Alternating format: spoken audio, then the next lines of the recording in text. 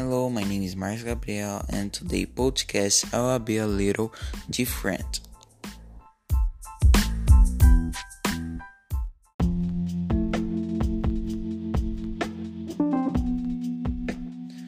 Hoje queria agradecer pelos professores que me ensinaram muita coisa, pelos meus amigos e familiares que me apoiaram.